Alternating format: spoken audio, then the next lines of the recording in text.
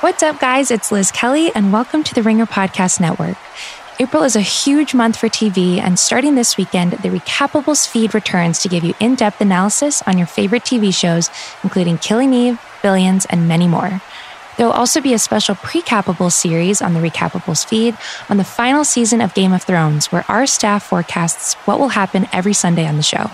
So make sure to subscribe now before the premiere of Killing Eve and Game of Thrones on Apple, Spotify, or wherever you get your podcasts.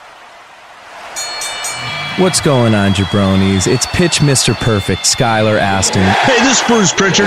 Roast Battle Season 1 champion, Mike Lawrence. The King of Sad Stop. The Silver Lake Heartthrob. It's Trey Kirby. It's Nick Mundy. This is your girl, WWE superstar, the legit boss, Sasha Banks. Hey, this is WWE superstar Braun Strowman. My name's Kevin Owens. My name's Shinsuke Nakamura. Zach Linder. Dan Black, a.k.a. the Goof Raja. I'm AJ Styles, the phenomenal one, if you will, and you're listening to And you are listening to The Masked Man Show. The Masked Man Show. The Masked Man Show.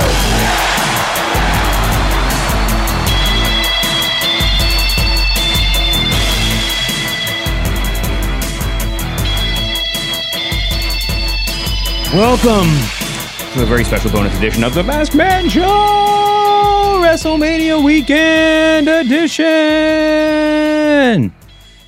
I'm here in the Ringer's Brooklyn studio with my heel producer Jim, and we are about to watch all 45 hours of WrestleMania. But before that happens, we wanted to take a little break in the hectic WrestleMania weekend here in New York City to talk about what we've seen so far. We saw NXT take over New York in Brooklyn on Friday night. We saw the Ring of Honor New Japan G1 Supercard on Saturday. We watched the WWE Hall of Fame. Well, I watched it on the WWE Network, but before that, I watched it on in snippets on cell phone videos. As much as many people watched what was going on at G1, we will talk about NXT. But before that, the two craziest things that have happened in pro wrestling in a while happened within the span of about 30 minutes of one another. Yeah, on Saturday night. Within an hour. First of all, we're sitting at G1. It was a fantastic show, start to finish, just really amazing. As much as if it had been a bad show, and it wasn't, it was great. If it had been a bad show, it would have been worth it just to go to MSG and see wrestling. Right. Like, that's where they should be running NXT. Even though I know they get Barclays for free. They got to do it, whatever. But like, it's cool to do a 4-night stand at Barclays Center. I get the whole thing. But MSG just has so much fucking history. Yeah. Even in our section, it had the Roddy Piper boots and Hulk Hogan outfit from WrestleMania 1. Or WrestleMania 2. Yeah, the hallway cool. Right outside. Yeah. It was so cool. And it's just like, I've said this a million times on the show, but people talk about bad crowds and good crowds. And those are real things. But there's something about the physics of a good venue that you can, like, at the very simple, on the very like most easy to understand level, you can just start a chant in the middle of the arena and it just carries enough for other people to catch on, right? Or that there's that feeling of bubbling life throughout the whole thing. And MSG certainly has that. Yeah. The first show I ever covered for Grantland.com was the Survivor Series, I believe, at MSG. And it was the first one. I saw Hogan make his big return to help Shawn Michaels against Muhammad Hassan at MSG. What the hell? I saw... Well, you're a noob. My first show at MSG... I didn't grow up in New York City. What was your first show at MSG? My first show at MSG, I Googled it the other day. April 1989, so 30 years ago this month. Hogan versus Big Boss Man in a cage. Wow. The best. Wow. I know. That's a really cool match. That's probably on the network, huh? It's definitely, I found it like on Daily Motion or something. You could definitely see it. Yeah. Because MSG used to like tape the house shows. Yeah, we had that's what all the MSG network. It was so great. They have all you could like watch all the house shows. I'll look it up right now. But listen, so we're sitting there at MSG, sitting next to the Brian Campbell, the Kenny Herzog, the Brian Campbell and his crew from State of Combat. Yeah, the CBS, the Bullet Club of CBS. Yeah, exactly. And they were, and all of a sudden, Campbell's like, Shoemaker, you hear that Bret Hart got tackled? And I was just like, what are you talking about? And so then they were start getting text messages. We start seeing tweets, and then the video starts coming up. So Bret Hart's inducting Anvil into the Hall of Fame, and a wacko in a Rasta hat jumps into the ring, tackles Bret, immediately is like waylaid by Dash Wilder. Dash came and later. Like Rhonda's husband. Travis Brown was there. Heath Slater was there. I mean, there was a lot of people in the ring. It looked like Shane was immediately in the ring. I think it was a lot of the Hart Foundation relatives, the wrestlers. Yeah. That were there. Did you see the video? Even like as Triple H is in there, everyone's like wrestling this guy. I didn't see any good shots actually being thrown, but I'm sure there were. I didn't see any of those full videos. Every video I saw was him either getting tackled and it cutting out or the guy already on the ground tackled. But that one video when Braun comes stomping over right at the end of the video, like ready to kill somebody, it's great. Yeah. Yeah. So that was wild, right? I mean, that's just a really weird thing to have happened. Yeah. Well, you always complain and talk about how the Hall of Fame is so boring. The induction. Maybe the guy was listening to the podcast. How cool it was going to be. How cool it was that they were doing it. I'll help Shoemaker. I also said how cool it was that they did it. They were doing it in the middle of the ring, which made everything a lot more accessible. Yeah. What a moron. God. I think this guy was, judging by what is someone presented to me as his Twitter page, what you sent to me and said this is his Twitter profile. The guy's clearly troubled. Yeah. And which makes it even more dangerous. The Rasta hat. I mean, that should have been a red flag. Yeah. Red, yellow, green flag. Now, I hope there's not like indie wrestlers who just start walking out in Rasta hats just to get heat. Well, I know, I wonder how many people are going to be wearing those Rasta dread hats at WrestleMania today. Because they'll be the real heroes. No. They're all going to get kicked out. That's like holding up an WCW sign like back in the day. Anyway, that was really wild. It was a cool Hall of Fame ceremony overall. But that was certainly like the big beat. That was the first big run-in of the night. It's kind of, but it's yeah. Wow. It's scary. It's really scary. And it's interesting. It's going to be interesting to see kind of how that spins out. It was like the number one story on CBS Sports. Like, I mean, CBS in general. On the Post. Like people were like taking it really seriously. Oh yeah. People were pissed. And what about our second run-in of the evening? Yeah, speaking of other promotions stirring up controversy, definitely like the craziest moment at the G1 Supercard, and I mean this, I believe, is a great compliment, but it's hard not to be a little bit conflicted by it given the surrounding events, was after the 4-way tag team match for IWGP and Ring of Honor tag team championships. I hope I got all that right. Which had the Guerrillas of Destiny. By the way, spoiler alert for everything that follows. I know it's hard to keep up with all this stuff, but like it's impossible for me to talk about it without talking about it. The Guerrillas of Destiny beat Villain Enterprises after PCO did some of the craziest spots all the crazy bumps that we were expecting to see out of him. I'm going to mess that wrong. I'll just say Evil and Sonata and the Briscoe brothers. At the end of the match, there was sort of a hubbub around the ring, and we were looking down, and we're like, hey, what's going on? It's like, oh, it looks like the Briscoe brothers are punching a fan. And first of all, that's a little bit like, I can buy that. Well, for a second, also, you could see up on the big screen above, like, whatever it's called. The Jumbotron the Jumbotron above the ring, that screen. They did show it for a second, these guys fighting, like, right against the rail, and then it, like, cut away, like, the camera pulled away, and then it was, like, obviously a weird, like... Then they were only showing, and they would not show, and there's all this action going on. Bully Ray runs in from the back as fast as he can go and starts swinging on the fans that have jumped in. The cameras are only showing the Guerrillas celebrating in the ring, celebrating their victory in the ring. They won't even there's not even a background shot of what's going on. Like they're just focused in on them, but they're keeping the feed going. Now I know some of this it's a digital feed, like there's no commercial to throw to, but. Right. May not have been. Also on the video, on the TV feed or whatever, the web feed, people said they were not mentioning the actual fight. Yeah, they're not talking about it at all. So, but meanwhile, we're looking down there and I'm just like, oh, dude, some dude is like, I really thought it was a wild fan that took a swing at one of the Briscoes, and then the Briscoes took a swing, decided to go after him, and then Bully Ray comes down because he's like the conscience of the wrestling world, and he's just like, if any fan gets involved, especially after what happened to Bret tonight, that fan is going to die. Right. And so all this fighting is going on, and then from up there, we're at some point, I think we're all just sort of like, dude, that fan has a lot of blonde hair on top. Yeah, I think someone thought it was Juice's partner from the match before. Oh, Mark Haskins. Yeah, someone said that, and then that's I what think it looked like realized, because when Bully he ran, looks like Enzo. He's a small guy with the long blonde hair. When Bully ran down, for sure. When Bully ran down, it was like I think we all sort of. It was a long card. Everyone that I talked to has confused that for like the moment that it happened with the schmoz match that Bully Ray had been involved with earlier. Yeah. Which ended up being kind of a lot of fun, but no, in this, from where I was sitting, I never realized a match started. It was all kind of, it was very weird. But that was Bully Ray and his crew against Lifeblood, and it was like tables and anything goes. And so then Bully Ray's down there, and then like you do think he's brawling with Haskins because Haskins, it's about the same size, but so there's all that confusion. But at some point, and then like, like in WWE, whenever they would do that spot where like Braun Strowman would be getting attacked by like 12 jobbers, but then he would like a pull apart. Pop out and they would all go flying. Right. I swear to God, Big Cass did that. Like he was not there, and then he was just tossing people off, right, and like taking swings. Yep.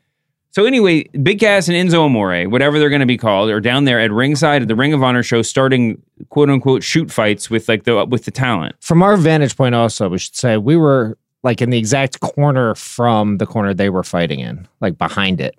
We were in the same corner, but we were just like a million seats back. Yeah, exactly. We were back behind like the entrance. So if you wanted to believe that this was a shoot, it was totally conceivable, right? If you wanted to believe that it was real, what you thought was, even once you knew it was Enzo and Cass, what you thought was Enzo was there doing the same thing he did at that WWE show, like trying to put himself over.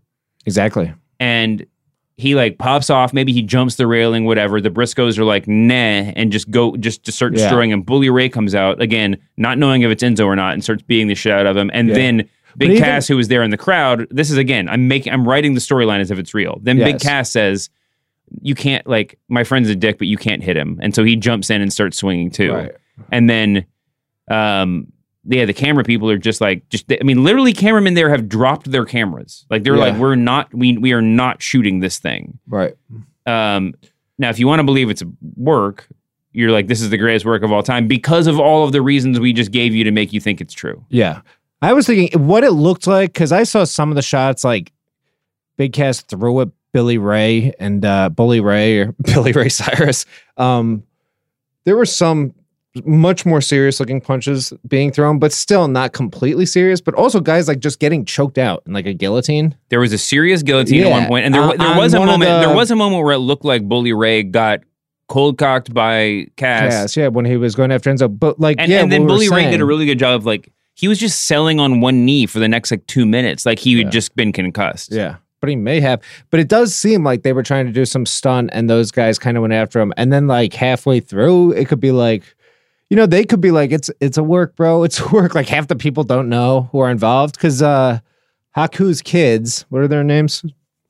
The Gorillas of Destiny. Oh yeah, like they just stared at what was going almost the on, weirdest part, and is they had no idea. They were just like, "What the hell's going on?" One even walked over. I wish Haku got in there and beat the crap out of everybody, since he's the toughest badass. He's like, "You're taking away my kid's spotlight. Fuck you guys."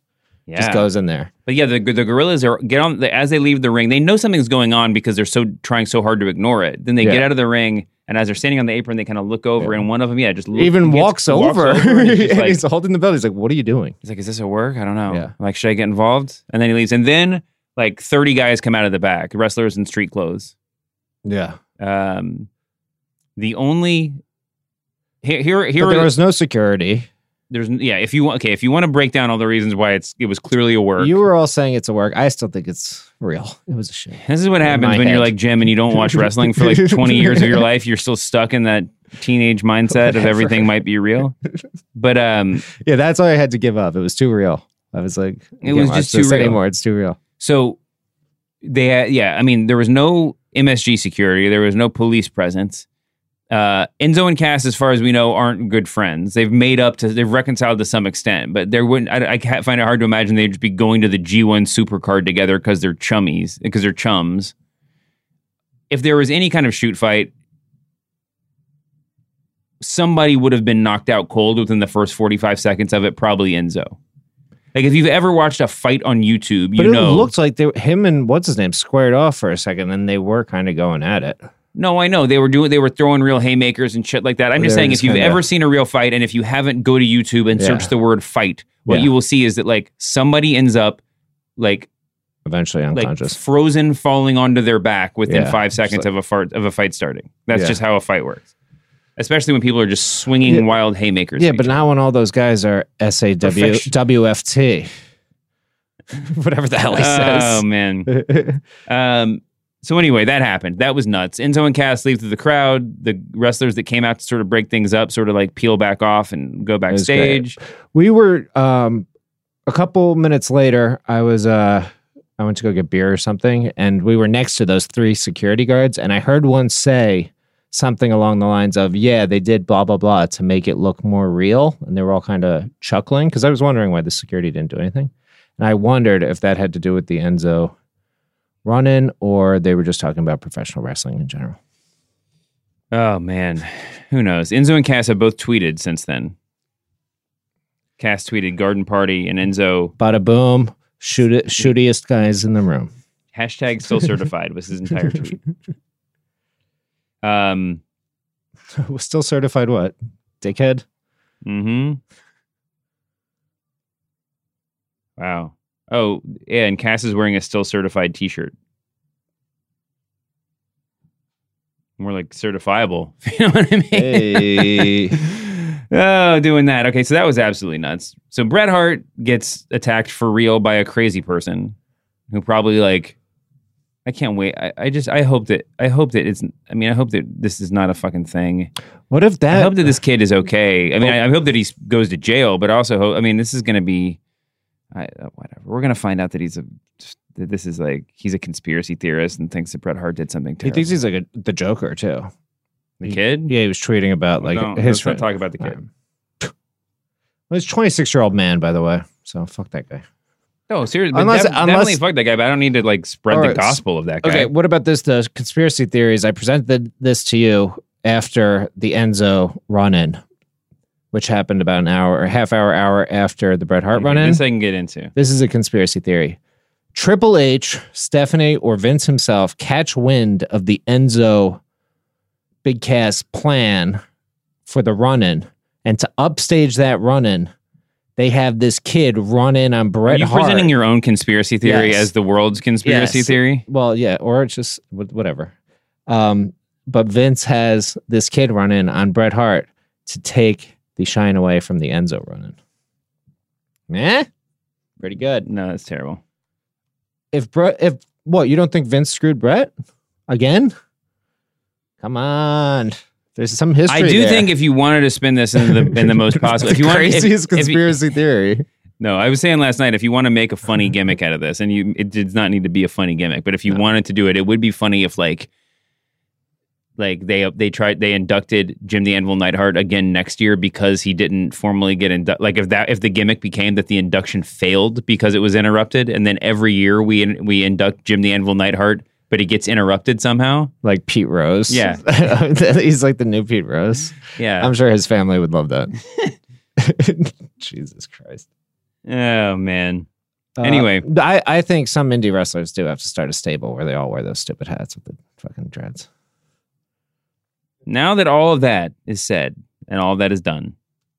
Wait, as we're talking this, I'm Googling up the coverage of both of these things online. So the guy that attacked Bret faces 2 counts of third-degree assault, criminal trespass, and 1 other misdemeanor charge according to NYPD. Yeah. And what do Enzo and Cass face? Lifetime employment. So they don't have an article about them running in? Why did no one call the police? Because you can't teach that. But it's great because I'm like, here's the Deadspin piece. And it says, this is about the Bret thing. If it was a work, everyone involved was quite committed to it. Also, what would have been the purpose of having someone tackle a 61-year-old Bret Hart? It's funny, though, that, like, this is what's great about pro wrestling, as terrible and tragic as this is like, we spent a whole night talking about these two things and whether or not they were real. It's true. We did not go to sleep. We've been up talking about them all night. Wow. It's just absolutely nuts. So, what would have been really bad, though, is if there's no way that the Hall of Fame thing was a work, but if they tried to work a gimmick like that ever, and this is why you can't if you're WWE. You can get away with this shit if you're Ring of Honor. Yeah, because you don't want to. But you can't do it. If it was a work, like some innocent person who you employed just got the shit beat out of him by Travis Brown. Travis Brown's like not in on, no matter what, no one's going to be like, did anyone tell Rhonda's husband that we're planning a gimmick tonight? And then he's just in there like beating the mercilessly. And Andrew destroying Goldstein someone. runs in, being like, "No, it's a work." What else we need to talk about? So let's run through NXT. Let's run through Ring of Honor first because we were on that subject, right? We'll just go through the highlights of stuff we liked. Jeff Cobb versus Will Ospreay was everything that I hoped it would be. Maybe a little bit shorter. And it was the first match of the main card, so it was lacking a little bit in like esteem. But those two guys can work together for always. It was really cool. Rush squashed Dalton Castle. Dalton Castle finally turned on his young boy ring attendants and beat the crap out of them. Mm-hmm. Gave one a spinneroonie or whatever that one's called. Yeah, Dalton Castle's great. Let's see what else. There was that big schmozity schmoz thing between the Lifeblood crew and Bully Ray's crew. Yeah, it had originally started with a rapper in the ring. And then Bully Ray came out and beat up the rapper. And then hit him with a chain. Yeah, and then somehow like Flip Gordon was in there at some point who wasn't supposed to be in the match because it was supposed to be out Bully. Juice Robinson, but Juice didn't make it for some reason, but that was all that was a lie. Yeah. That was strange. We had no idea the match had started. Yeah, and then all of a sudden there was a bell. Like it was over. I think when Juice Robinson came out, he said, "No, this is going to be 3-on-3."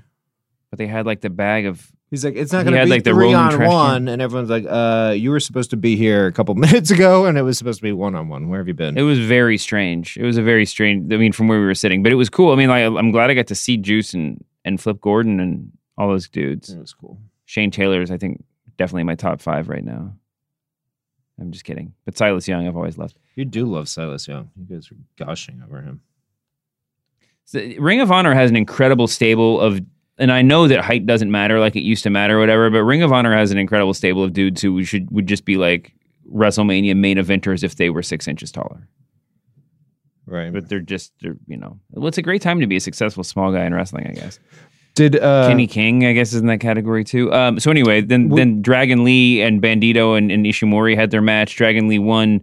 It was very brief, but we got a couple of big spots. We got Bandito doing that like insane flipping, like backflip double body slam off the top rope. Yeah, it was kind of like the NXT women's had done something a little similar. It's almost like a fireman's, but it wasn't a fireman. It was like a double Samoan drop. Basically. Yeah, it was something crazy. Yeah. By the way, we missed the women's match here. What do we want to talk about? Kelly Klein won. She's great. Yep. I'm not trying to go through everything here. As a matter of fact, I'm not going to talk about Zack Sabre Jr. Wow.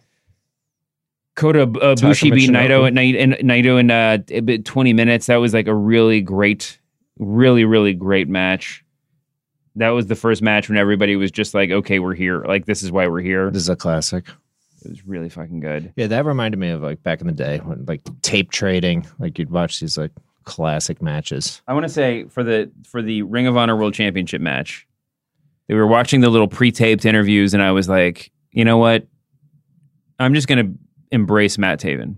Like he's my new guy, even though I've like from the first moment I saw him, I was just like, no, I hate this. Get him away from me. Yep. Like he had that like X-Pac heat for me.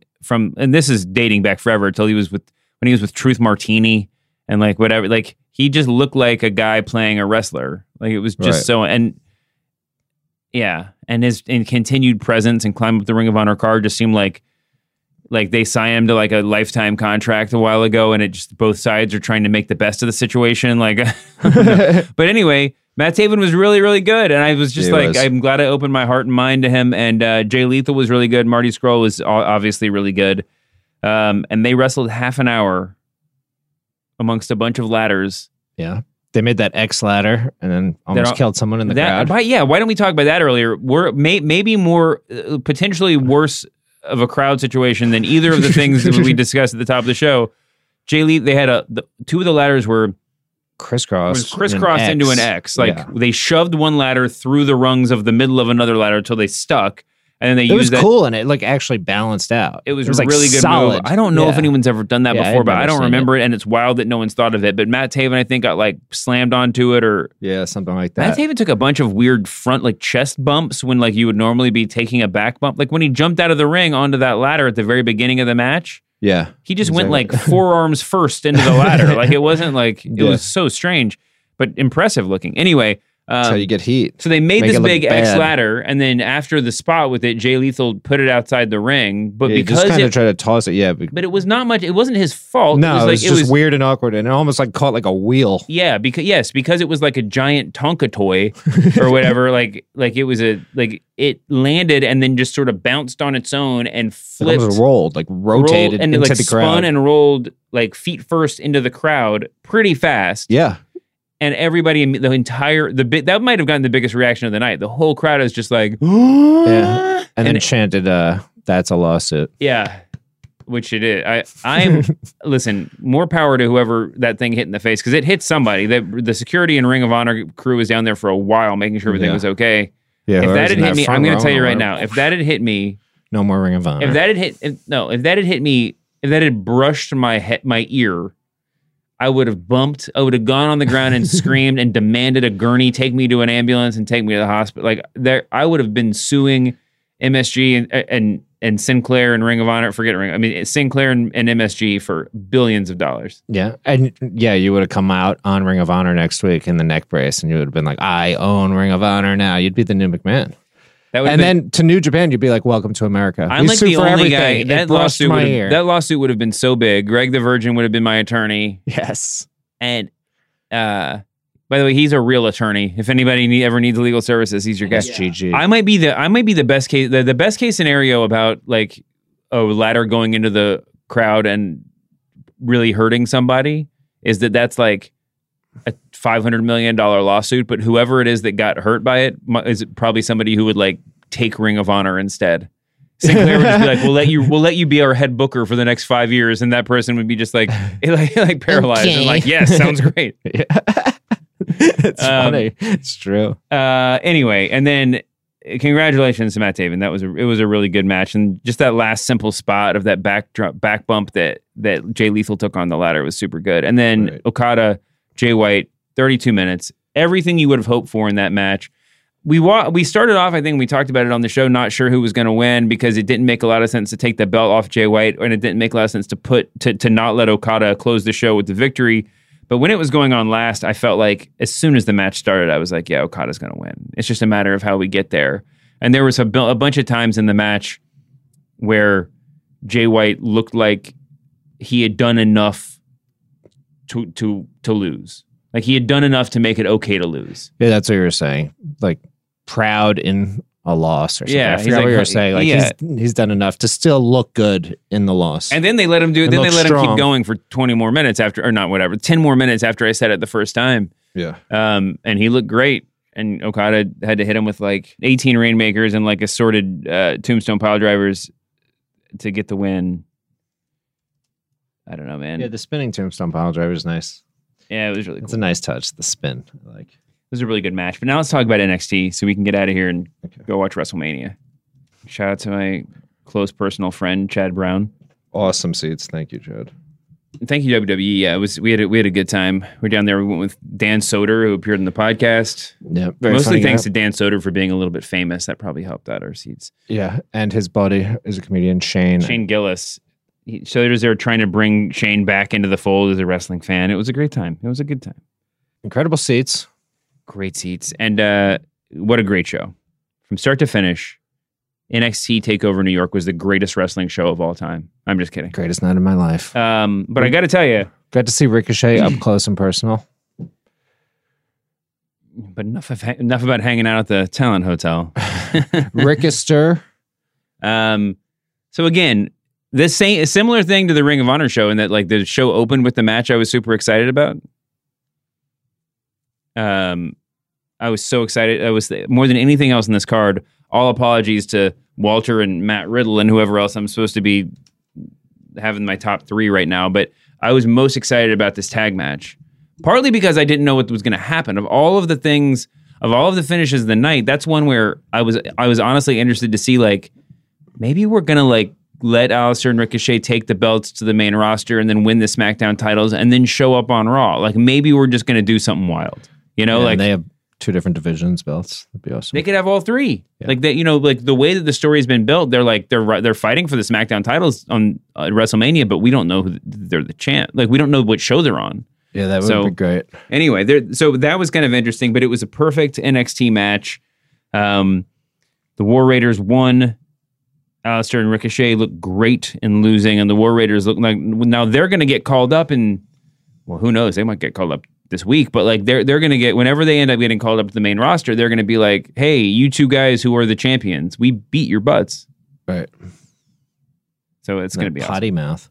And it was nice. It was they got a good send off for their last match in NXT. I compared it to Goldberg versus Brock Lesnar. Shut up. No, everyone knew they were leaving, and everyone was chanting, "You deserve it." But I was trying to get in. I was trying to chant, "You sold out." I was trying to sneak it in there, but it didn't work. Nobody cared. Yeah, I think "You sold out" would have been great. Yeah. Velveteen Dream versus Matt Riddle. These guys are really good. I would kind of like to see them. I can't decide if I want to see them keep feuding or if I want to see them like just come back and feud every kind of like once a year. They have a big match together. Like try to make this a. That was great though. Trying to make this a Triple H Rock thing where they're just doing sit-ups all year round and then they come in and wrestle each other. I don't think these guys have to do sit-ups. I think they're just naturally ripped. Abs. Yeah. Shout out to the guy in front of us who was wearing a WrestleMania jacket, who pointed out the second he saw Velveteen Dream that it was a sensational Sherry motif from WrestleMania 6. Oh yeah, we walked out and you looked over at me and you were like, "That's Sherry from WrestleMania 6." And the guy in front of me said it. No, I know, and I was like, "How the hell did you know? Like, why would that even occur to you?" And he's like, "That guy just said it." I was like, "Okay, that makes a little bit more sense." And he's like, "WrestleMania 6 is my shit." And I was like, all right, good stuff. And then we Googled it. And when Sherry and Macho Man fought Dusty and Sapphire, that was the same type of pants that Velveteen Dream was wearing. This is a lesson to everybody listening to this. Find one thing and know 100% about it. Yep. 120% about it. Shout out to that guy. Don't just be a wrestling fan who's a semi-respected wrestling expert. I'm looking in the mirror right now. I was about to say. Just pick WrestleMania like 11 and know every fucking thing about it.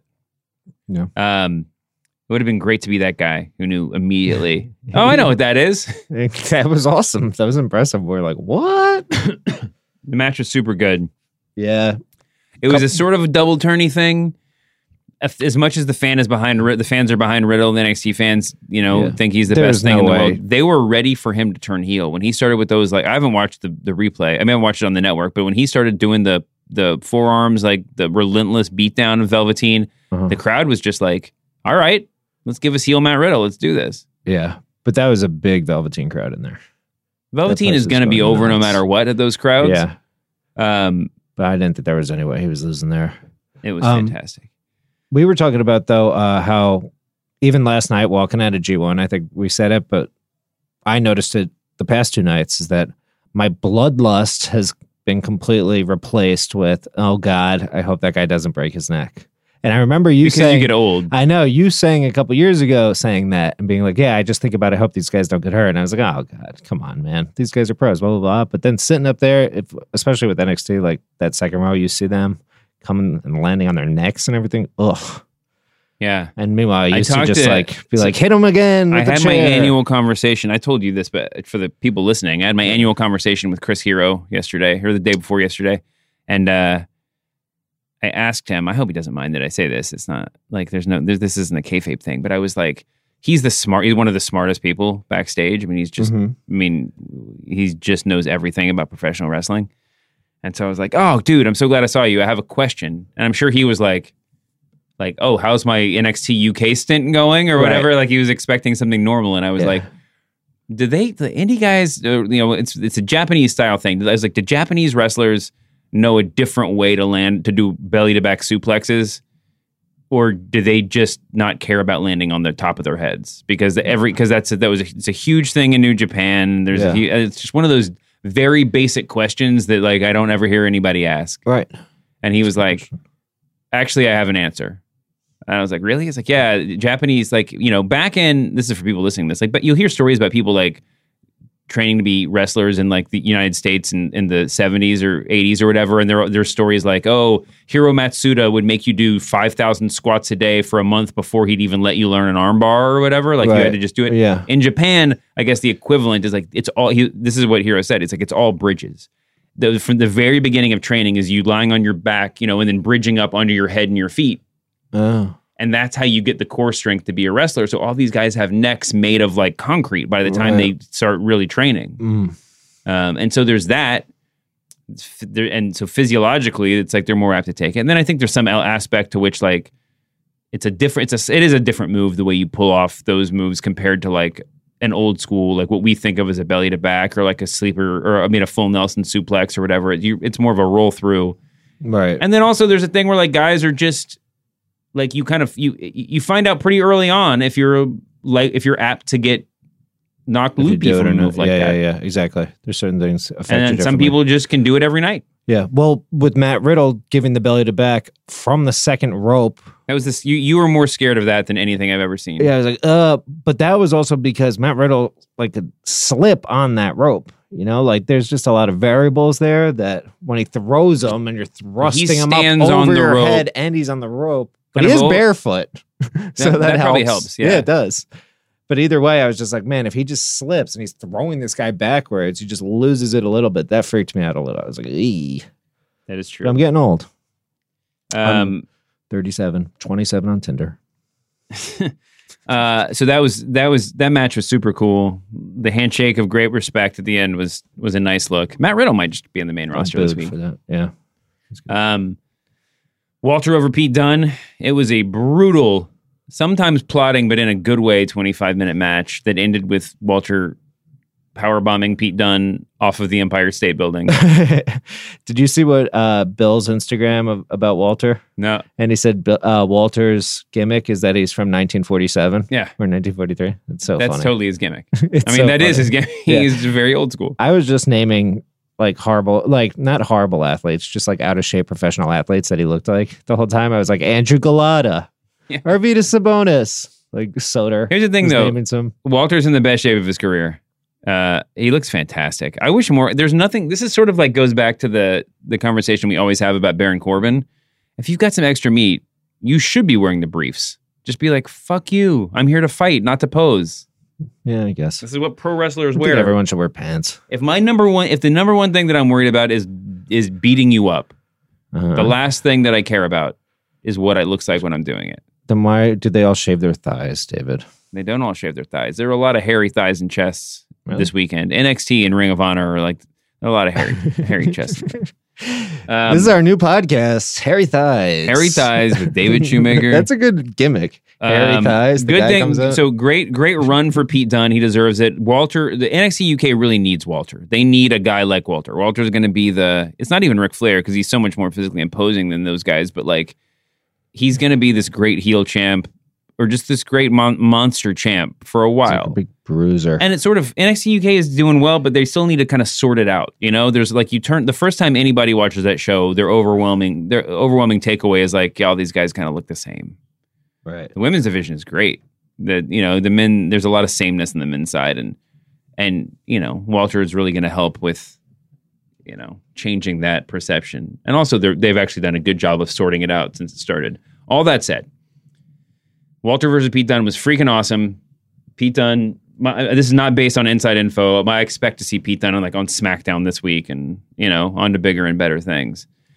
I did see a picture of him posing backstage with Taz, and he's like bigger than Taz, which is sort of shocking because you think all the wrestlers have gotten smaller, and and Taz was small then, but like you would just assume he would be big now, even though he was a little dude. But no, I mean, it's sort of an interesting point of comparison. Yeah. But they really only let Taz ever. Taz worked with Kurt Angle, and then he like retired. Like I don't remember seeing him standing next to Anybody Randy else? Orton or anybody. Anyway, Shayna Baszler retained, which was a little bit of a surprise to me because it seemed like a night to do something different. But you should never be surprised, I guess, when a champion retains in a multi-person match. But that was that was a fun thing. And then just because we got to get out of here, I'm going to skip on ahead to Gargano versus Adam Cole, which was a 2 out of 3 falls match. It was 38 minutes long. Meltzer's already said it's the best match in American wrestling history. No, he did not. He did. What? Or he said it might be, but he definitely is like, it's up there. Like this is going to he has a 5-star scale and this is going to go over 5. That was a great match. It was really good. And I think what made it super good was that like, I didn't go with low expectations. I knew it was going to be a really good match, but like, it's not the same as Gargano Ciampa would have been. You know, it didn't have the backstory. It didn't have the layers. It almost didn't seem like the right time to let Johnny win because it didn't reach that same bar, you know? Right. But man, that match was incredible. I'll tell you one thing I could see from the second row. You could probably see this on TV too. The end of the first fall, right before the first fall, Adam Cole was already blown up. Like he could barely lift his arms on a couple of like just moves. Mm-hmm. And I was like, this is not gonna go well. Right. We're not even one pinfall into a 3-fall match. And he like got that first pin and then took a breath and went on to have like the rest of that match was the match of the night. Like he was, I mean this all as a great compliment. You see guys get blown up all the time, but like they had already gone so deep and I was like, both of these guys must be fucking exhausted. How are they going to do this? And then they went on to have what would have been the match of the night if it were only those 2 falls on its own terms. Right. It was unbelievable. Yeah, it was awesome. There's some awesome spots in there. It was really, really cool. When Gargano hit one of those guys with like the spinning DDT while kicking the other guy in the face when he like jumped off the side of the ring. Oh yeah. Took like 3 guys out. It was great. It was like out of like the Matrix or something. Yeah, but that was weirdly believable. There's a lot of there were a lot of it was WrestleMania like, weekend great. has a lot of Matrix-y moves, especially if you go a little bit off the beaten path to some of these like 100-person venues where Hornswoggle's wrestling on a bed of nails match. But like if you I would go to that. It happened 8 times this weekend. I'm so sorry that you missed it. But yeah, it was a but he actually made that look sort of believable. Yeah, it did completely. It didn't look like choreographed. It looked just like awesome. Like that guy just put together 3 moves in one. He's so hit all good. those guys. Yeah, he was great. Then Johnny Gargano wins. He goes up on Candice LeRae comes out and celebrates with him. They celebrate for a while. They get up to the stage, and then of course that villain, that a-hole Tommaso Ciampa comes out and in the same way they've done to each other 5 million times, like he's going to attack him, and he just gives him a hug and says, "You deserve it," and it was great, heartwarming, everything else. And then they got in an Uber together and drove away. I really saw that Jim happen. saw them get in an Uber and is very excited about it. I did. It was an old beat up black Toyota Corolla with no hubcaps. It was hilarious. I don't think you get to pick your Uber. I don't think they're on I know you don't, but it was just crazy to see him win the title that night. And then like 3 hours later, see them like squeeze into the back of an Uber, like 3 of them. And the car was all like beat up. It would be super funny if on Uber there was like, it's, at the bottom, there's the toggle where it's like Uber Black, Uber XL, Uber whatever. If there was Uber just crap, just Uber jalopy, and Uber lemon. Like I'm willing to get into anything to save $2. That would be fantastic. Well, also you're just trying to keep a low profile. That's what I figured. Oh, you think that's what they were doing? Oh yeah, those guys know what they're doing. Well, they're fantastic. Yeah, I was gonna say something, but I was just like actually in awe when I walked by them because I was just like, oh my god, those guys are phenomenal. It's funny when we went to the hotel for a minute to see our good buddies Dave Schilling and Skylar Aston and all friends of the Dipperstein. Dipperstein. Rosenberg was there. Linder. Stack Eye Greg. All friends of the pod. Yeah. But yeah, I mean, we get to see these wrestlers in real life, and it's like it is sort of just awe-inspiring. To watch an Uso drink a Bud Light is the coolest thing. It's the coolest thing of the weekend. Biggest guy there I saw up close, at least, was Abyss. You saw Joseph Park. I don't think you saw Abyss. Yeah. But that guy is a monster human being. Like, I wasn't even up to his shoulder. Really? Yeah. Are you mad that you never got that Abyss Undertaker match that you talked about for years? Yeah. Mankind, Abyss, mask versus mask. I was excited to see Honky Tonk Man or Brutus the Barber Beefcake. Didn't see either of them there. Did you? Yeah, I saw Brutus. He was in there? No, he walked by. Someone pointed him out. Someone was like, "Here comes Brutus," and I was like, "Yes." And then he kind of like walked towards the bar, but then like took a. He was carrying around the pruning shears. I'm not joking. Yes, you are. No, he the whole time. He's like, just in case you don't recognize someone me. told me this weekend. He did everywhere he went. He had the big pruning shears. Yeah. He's like, well, I'm in fucking Brooklyn. I need something. I mean, you think you get arrested for carrying around a big blade like that? Yeah. How'd he look? I haven't seen him in forever. I saw him from a distance. He looked better than I expected him to. Did he have the butt cheeks cut out of his pants? Yeah. Nice. He was just wearing Dockers, but the butt cheeks were cut out. Sweet. Just so you know it's him. Just in case you guys don't remember, I have these shears and the butt cheeks cut out. I don't want to see. I did not see. I did not see Honky Tonk Man, who I wanted to see in real life. I know. But I didn't need to. I feel like I've seen him so many times on shoot videos in the past like year that. Yeah, that does take away from it. It's like going to a high school reunion, but you have Facebook. You're like, I already know what's going on. Like if I had just seen. That's a good point. Have high school reunions become less interesting? Oh, definitely.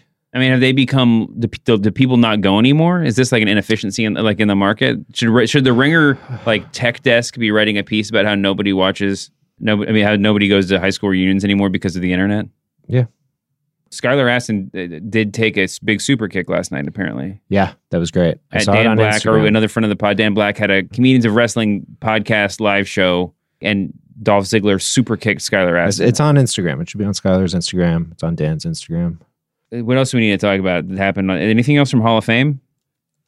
Tori Wilson had a great night about being a big part of everybody's puberty.